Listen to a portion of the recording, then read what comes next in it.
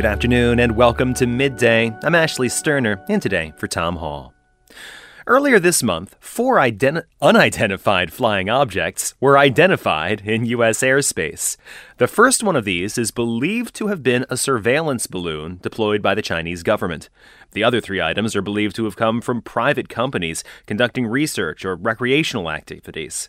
At a press conference yesterday, President Biden clarified why we are seeing more aerial phenomena and how he plans to address the matter. I want to be clear. We don't have any evidence that there has been a sudden increase in the number of objects in the sky. We're now just seeing more of them, partially because the steps we've taken to increase our radars, to narrow our radars. And we have to keep adapting our approach to dealing with these challenges. That's why I've directed my team to come back to me with sharper rules for how we will deal with these unidentified objects moving forward. If you thought that spy balloons were new, think again. These high-altitude monitoring tools have been in use since the 1950s and are not just used by the U.S., but also by governments and private companies around the world for surveillance and all sorts of other things. And there are a lot of them up there. Now that the U.S. has changed its parameters for scanning the skies, are we going to find more? Joining us now to discuss this is John Herman. He wrote an article for New York Magazine called Spy Balloons Are a Growth Industry and joins us today from Brooklyn, New York. John, thank you so much for being here. Thanks for having me. So what all is up there? Well, I think the more we look for, or the more the government looks for, the more they'll find. Among other things, there are hundreds of weather balloons launched around the world every single day. There are hobbyists, and I don't mean to suggest that we're talking about, serious, ballooning community enthusiasts. Elementary schools, middle schools, regularly launching small pico balloons made out of mylar filled with helium or hydrogen up to tens of thousands of feet for, class experiments, for something to do, to teach lessons about, mass and flight. In addition, you've got, some of the more secretive military applications and government applications going on. We saw with the what we're calling now the Chinese spy balloon, a foreign version of some of what the United States has been working on too. Very high altitude surveillance platforms that are basically blimps. And then we've got United States private industry that's exploring all sorts of applications for balloons that are, probably a bit smaller than some of these surveillance government devices, but are quite a bit more sophisticated and quite a bit larger than these small hobby balloons that are basically like satellites with a few advantages. They can float in the same place for a very long time. They're much, much cheaper to launch or float, I guess would be the word. They can provide higher resolution imagery for agricultural applications or for, keeping track of supply chain issues or for mineral exploration. There are all sorts of applications for balloons. The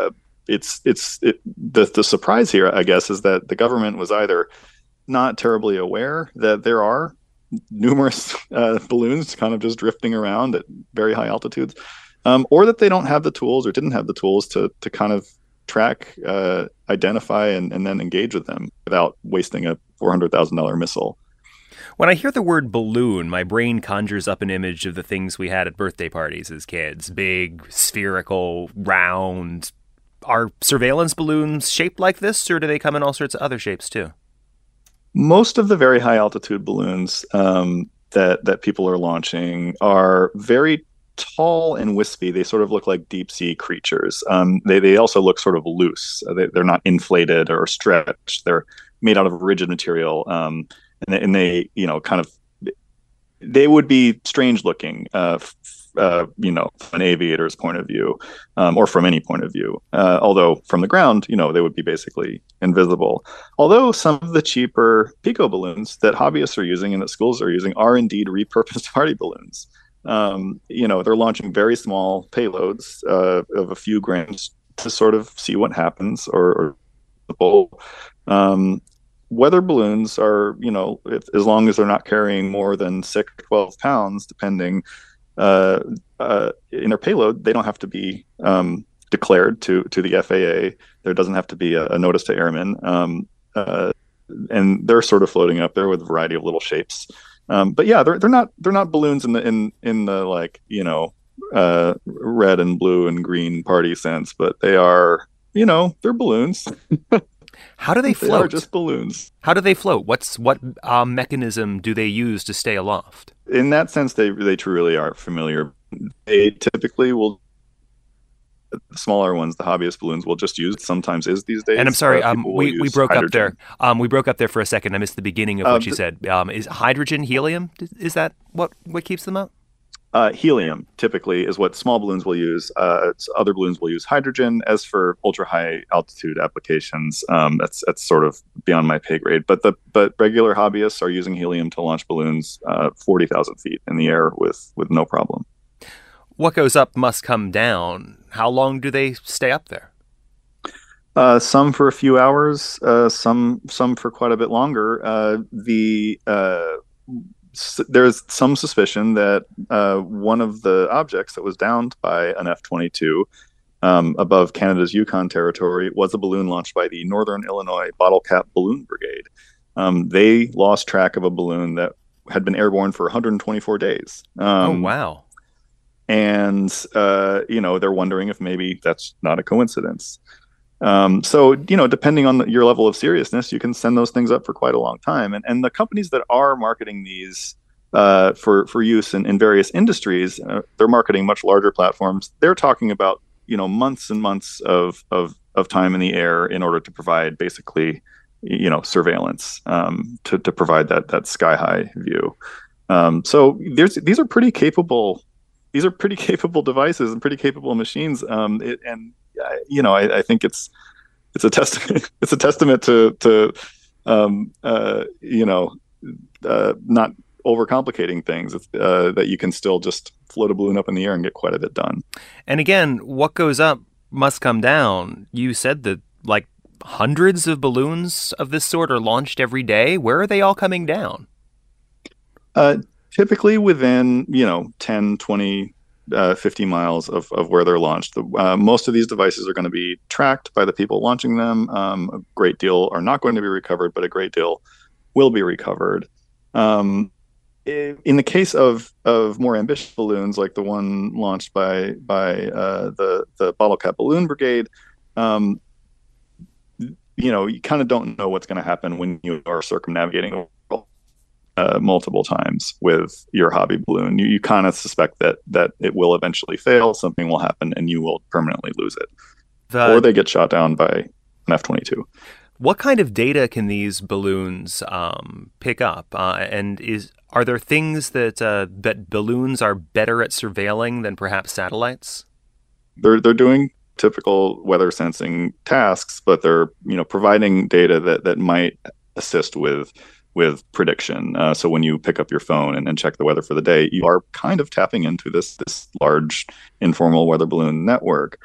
The firms that are marketing and selling high altitude balloon platforms across various industries will tell you that they are able to incorporate infrared sensors, which might help with tracking supply chains from the air.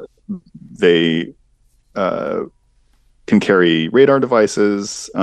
They can perform very high resolution photography, higher resolution, or at least higher resolution at a lower cost than commercial satellites.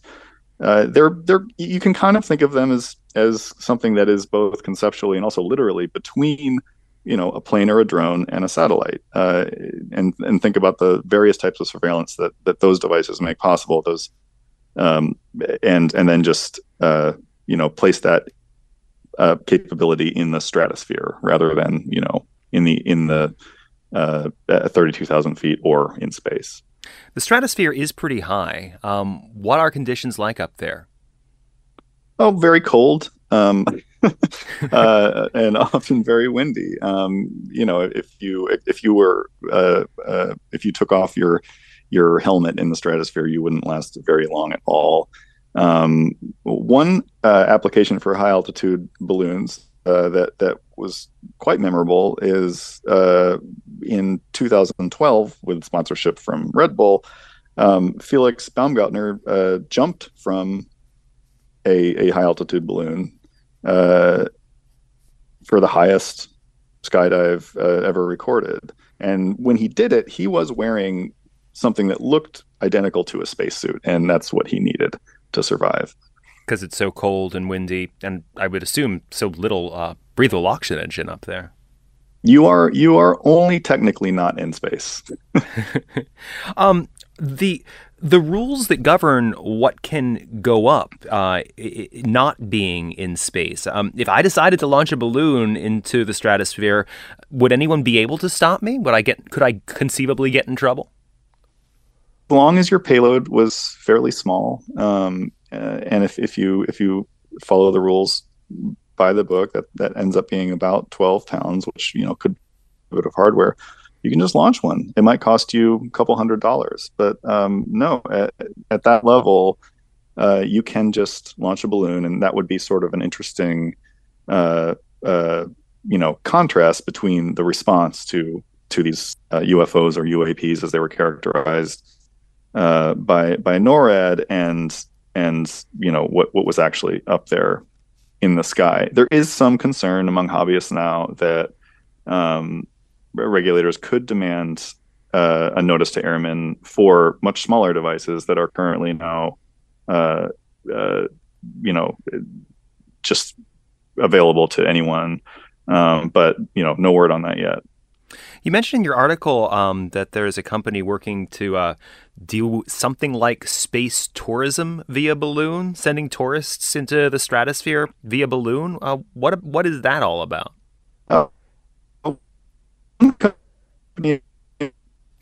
And it sounds like the balloons have gotten in the way of our conversation with John Herman, who writes for New York Magazine. We've been delighted to have John with us today to talk about unidentified aerial phenomena and those that we have been able to identify as surveillance balloons or other sorts of balloons up in the sky. John Herman, again, writes for New York Magazine. This is 88.1 WYPR. You're listening to Midday.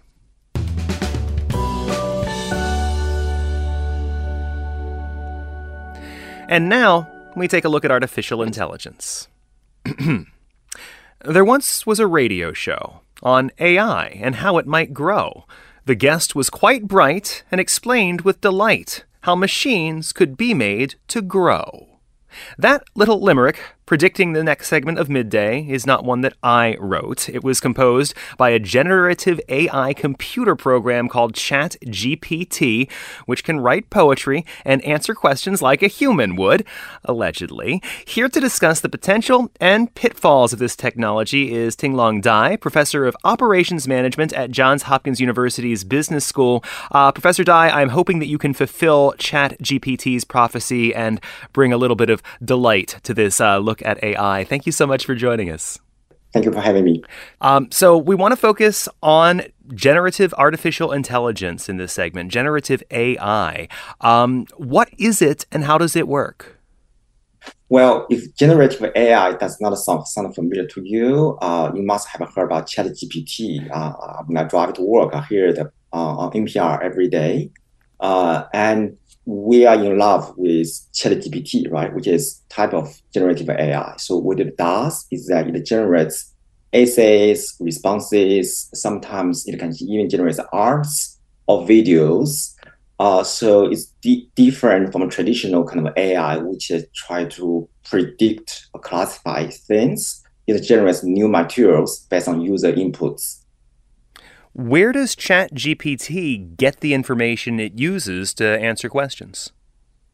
Well, ChatGPT is a large language model. It's trained on the data from the internet. So you can think of this ChatGPT is someone who does tons of internet surfing, right? So each one of us spends hours surfing the internet, whereas ChatGPT has spent trillions of hours, pretty much absorbing from everything that is open on the internet, and tries to figure out human language. So the way it works is that it pops out a word at a time, it pops up a word, then try to figure out what the next word should be. Kind of like if you are a parent, you have a 9-year-old at home who just learned to write essays, you watch them write letter by letter, word by word. That's pretty much how ChatGPT works. So it's got all of the data at the internet at its fingertips, or does it have just some of it? Has some stuff been walled off from it, or does it just like sort of suck in everything to learn how to write its words? It's not exactly everything, but it's a sizable proportion of the data, the essays, things posted on Reddit, Wikipedia. So those are some of the core parts of its training data set. So that also means that it's very familiar with what's on the internet, but not necessarily very good at what's not on the internet. So you really just capture a very small proportion of civilization we have created. But it's fair to say that it can be thought of as an internet addict. When ChatGPT first became public, there were worries in academia that students could use it to write their papers. But it's not really smart enough to do that. I mean, not if professors are actually reading those papers, right? True. So if you try to use ChatGPT to write anything that is technical, you will find that, first of all, it makes tons of mistakes and it makes up stuff. It gives you references that do not exist. So I got emails from people asking me about a book I have never written. So it makes a lot of mistakes, and so it certainly that cannot. If you try to really look at it carefully, you'll be very disappointed. But the way I think about ChatGPT is that the reason we love it, right? So this is Valentine's week. The reason we love it is really because it's cute but not dangerous. So right now we trust ChatGPT probably 56% of the time. So a serious student will never use it to write an essay, right? So it's not dangerous. What's really dangerous is when ChatGPT gets better data sets, better user feedback, such that you can trust it 90% of the time. And for the 10% of the time, when it actually generates nonsense, you do not even realize it. So that's the worry, that while it may not be clever enough to write papers now that are going to fool anyone who reads them, that as it develops, as it pulls in more data and information and evolves, it may become that clever. Exactly. So right now, it's like a 9-year-old child who has written all the books from the public library and then started writing essays. You just got really amazed by the fact that they're capable of writing. You do not necessarily pay a lot of attention to the contents or the consequences of writing. But, as they become older, become teenagers, you watch carefully. So that's the moment that you start worrying about as parents, right? So is AI actually getting significantly more intelligent as it progresses?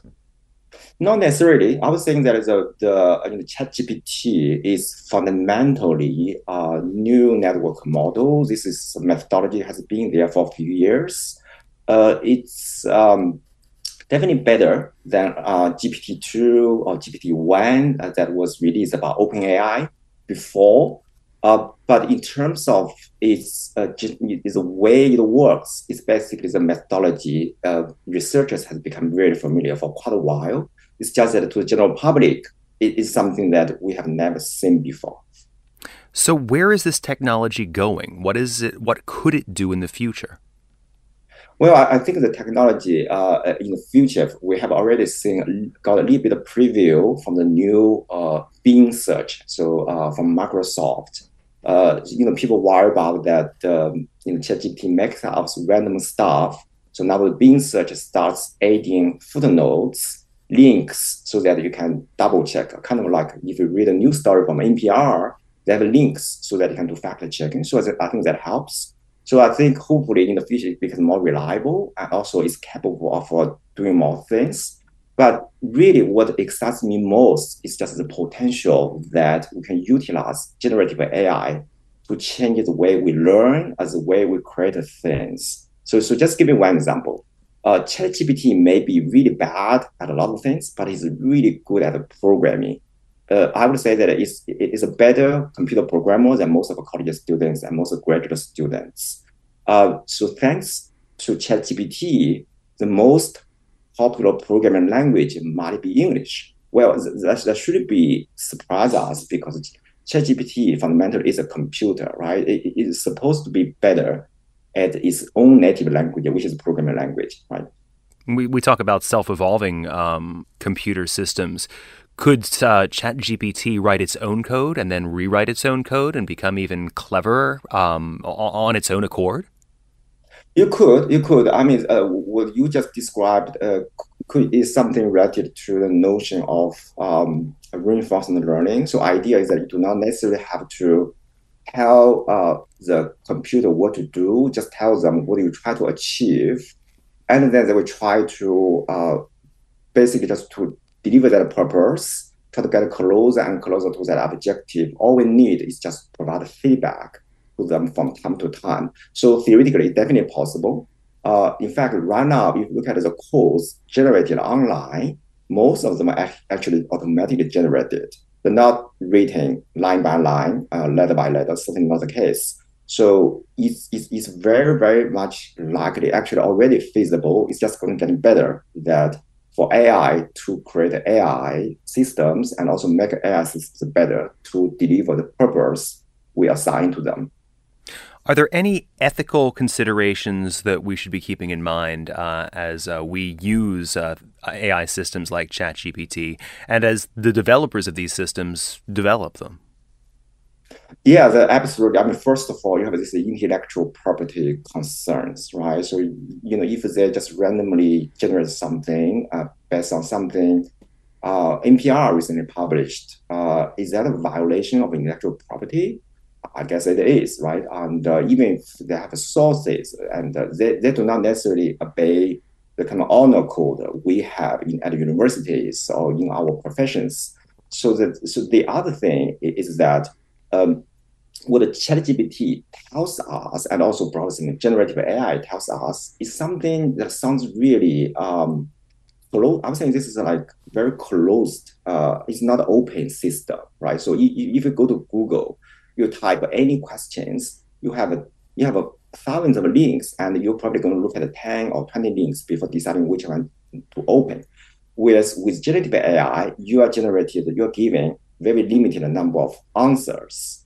So you do not necessarily have a chance to reflect on how trustworthy they are. So that actually my immediate concern after seeing ChatGPT become popular was that so ChatGPT, along with other tools such as DALL-E 2, can easily become tool for massive amount of misinformation. And because right now, we talk about election, virus, talk about manipulation of democracy. A lot of them are actually from foreign countries. So with ChatGPT and with DALL-E 2, with a lot of other generative AI tools, that has really immediately bridges the language and communication gaps. Suddenly, overnight, all you need is just to tell them what to do, and just generate materials at a cost of nearly zero. So I fear that could also become a major concern to democracy. It may not be something we immediately expect. Well, as this technology develops and becomes more and more popular and more used, these are concerns that we will have to keep in mind. Professor Ting-Long Dai teaches at the Carey School of Business at Johns Hopkins. Thank you so much for joining us today. Thank you. Coming up here on Your Public Radio, we'll talk with science writer Kathryn Hulick about human-robot interaction, HRI. There are robot teachers and robot hospital aides, but can robots laugh and talk with you like a real friend? Would that be a good idea? I'm Ashley Sterner, sitting in for Tom Hall. Stay with us.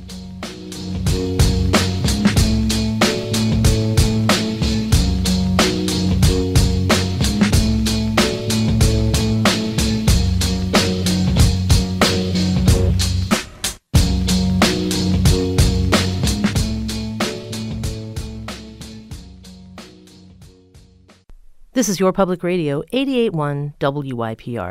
I'm Al Waller. I'm Catherine Collinson. And I'm Mihaela Vince. In upcoming episodes of Clear Path, Your Roadmap for Life, we'll discuss ways to catch up on retirement savings and the importance of self-care. Tune in to WYPR's website and mobile app, all major podcast platforms, and transamericainstitute.org.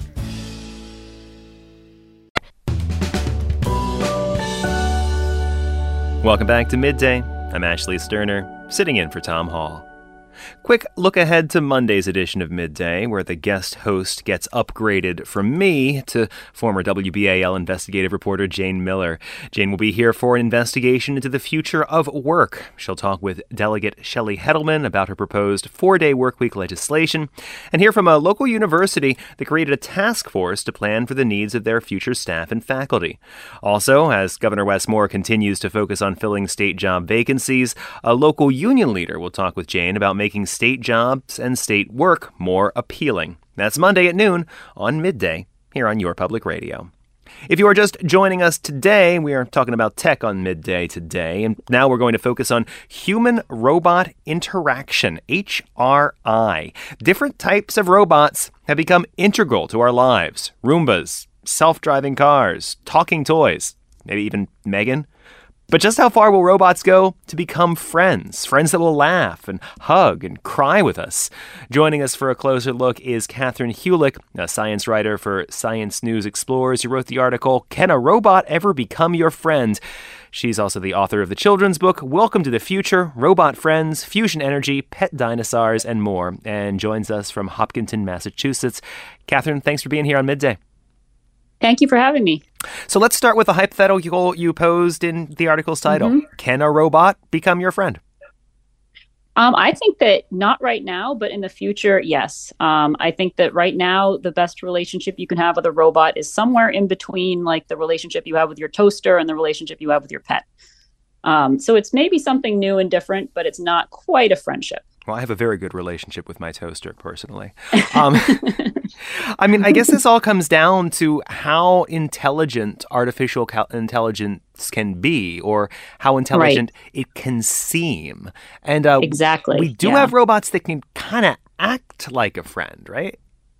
Yeah, and you just finished talking about ChatGPT, and honestly, I think that, friendly robots are just ChatGPT with a body. I mean, that ChatGPT that people are all excited about now is, the best we can do in terms of having a robot talk to you and seem friend-like in the way it talks to you. Of course, this does not represent anything actually going on inside the computer mind. It's not a brain. It works in a very different way than our brains do. But it can kind of convince people that it has that kind of inner life. So that's a little tricky. It causes some tricky situations, I think. Are there ethical challenges of making machines that are convincing? Yes, there definitely are. I mean, this is an area I'm super interested in. There are a lot of good reasons to do it, because having robots that can talk to you like a person can just make so many parts of our lives so much easier. But of course, you want that to be very clear. You don't want to trick people. Like a lot of the concerns around ChatGPT are with cheating. People who use it need to use it openly. They need to be clear about that, because people don't want to think, you don't want to misrepresent something that a machine wrote as your own. And it's the same goes for robots that are having relationships in other ways. Like if you're having a robot that's your kid's tutor or teacher, you don't want that kid to think that the robot is more than it actually is. You want them to know that it's a machine and know that, it can't really care for them in the same way that a human caretaker could. But people really like to fool themselves to believe that relationships are more than they actually are. And I'm talking about human-human relationships as well as human-robot relationships. We like to convince ourselves things are more than they appear. People will want these robot relationships to be relationships. Is there something, ethically speaking, we should be doing to make sure that robots interrupt us and make sure we know it's not real? I mean, I don't, honestly, I think that we need to make room for a new type of relationship. And I don't think that it's necessarily a bad thing. Like, a lot of people treat their Roomba almost like a pet. And I wrote about in my article how people have held funerals for Aibo robot dogs. And I think that's okay. Like, I think we've always cared about things that aren't alive. I mean, a lot of people love their cars, and really feel sad when they have to get rid of it. It's like we've always felt this way about things that can't feel back for us. So it's, in a way, robots aren't really that different. This is a normal thing. It's part of being human to like kind of personify the things around us and care about them and, give them inner lives that they don't really have. We talk to things all the time that we know can't talk back to us. So I don't see that that's really a problem a lot of the time. I mean, I guess the problem becomes when the robot is talking back and is saying things and might be, who's telling it what to say, where its value is coming from. And that is an important question. Right. With, of course, artificial intelligence, robots can learn from the interactions they have with people and adapt to portray something more, I guess, what people want. Yeah, and that's, I think, one of the most interesting things about ChatGPT is how much work OpenAI put into getting it to be safe. And they did that through human feedback. They did that through having people check its responses and kind of look at two responses next to each other and decide which one, is better or am I more comfortable with. And there are some ethical concerns in that because some of the people they hired to do this had to look at some pretty awful content to say, no, never say anything like that. But yeah, that's something they've really focused on. And that's really important that we need to make sure that these robots do have value systems. But again, whose values are they? Who's getting a say in what robots are going to be able to talk about and aren't going to be able to talk about? And what happens if the people who are making those decisions are unethical about the decisions they're making? Exactly. Or even if they're not just unethical, but only representative of a certain segment of the population. What if they're not a diverse group? Is that going to cause problems? Well, and that's the whole problem in part with ChatGPT, that it's pulling in stuff from the internet, but it's only pulling what's in the internet. And that is in its own case problems with diversity right there. Yes. And it's not directly pulling from the internet, by the way. Its cutoff date was in 2021. So it has internet content that it, learned from, but it's not actually pulling live information. So there's so many things it doesn't even know about yet. Yes, there are. Why do we even want friendly robots? Is this just something from watching too much science fiction as kids?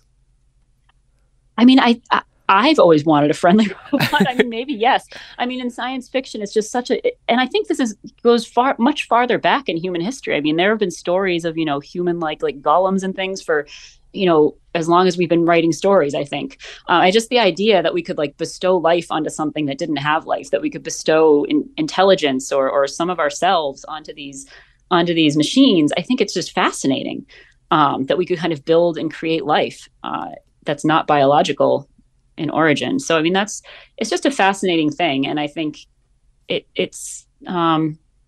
goes beyond science and technology. It goes into the realm of art and that kind of thing. Ethical concerns of artistic robots, too. Yes, that too, yes. So we can make robots act friendly. When does acting friendly ever become being friendly? Can this sort of intelligence actually learn at some point to love us? I think it could. And I mean, I'm not everyone agrees with me. And when I talk to AI experts, and I guess the point at which I would say it can love you back is the point at which it has consciousness or some sort of inner life, whatever that might mean for a machine. And uniformly, all the experts I talk to say we are not there yet, not even close. And they mostly think that this is going to be tens to even hundreds of years in the future. And so, they know better than me. So I also tend to err on the side of caution and say this is still a very, very long way away because there are just so many things we don't understand about how our own consciousness works. And there are just, there's so much more complexity that would need to exist in the computer to get even close to that. So it's not something I think will happen anytime soon, but, we could always be surprised. And then there's also a question out there, will we know it when it happens? Will we know it when we see it? So these are important questions. And I think there's some very smart people working on them. And I do believe that it's very clear we're not there yet, but I do think that we will get there. I really do. Maybe tens of or hundreds of years in the future. Yes. Where are we going in the very near term? What can we expect soon? Yeah. In the very near term, I mean, we can expect robots that talk like ChatGPT, that sound a lot more human than they ever have before. And I know that ChatGPT gets a lot of hate because it's making a lot of mistakes in doing these things, but honestly, it's really, really good. It's so much better than what we've had before. I mean, I've been writing about this stuff for 15 years. And I mean, I had to change a sentence in my Can a Robot Ever Become Your Friend story when ChatGPT came out, because I was like, well, actually, they are conversing with people in a way that feels natural. In my original version of the story, I'd said they're not. And it's now they kind of are. So, I mean, this is, to me, I mean, it's super exciting that this kind of generative AI can do what it does. And I think we're going to see more of that. I think we're going to see more robots in the home that, you can kind of, your systems when you try to tell your phone or whatever you have to do something for you and it never really understands, they're going to start to understand you. They're going to start to be able to talk back in a way that feels natural. Maybe those automatic phone systems won't be as frustrating as they are right now. So we're just going to have better experiences with technology that feel more natural, I think. What a time to be alive. Or a robot, as the case may be. Catherine Hulick is a science writer for Science News Explorers and wrote the article, Can a Robot Ever Become Your Friend? Also author of the children's book, Welcome to the Future, Robot Friends, Fusion Energy, Pet Dinosaurs, and more. Catherine, thank you so much for joining us. Thank you. Coming up next, our theater critic Judy Russick shares her review of Ghost Rider at Rep Stage in Howard County. I'm Ashley Cerner, in for Tom Hall. Stay with us.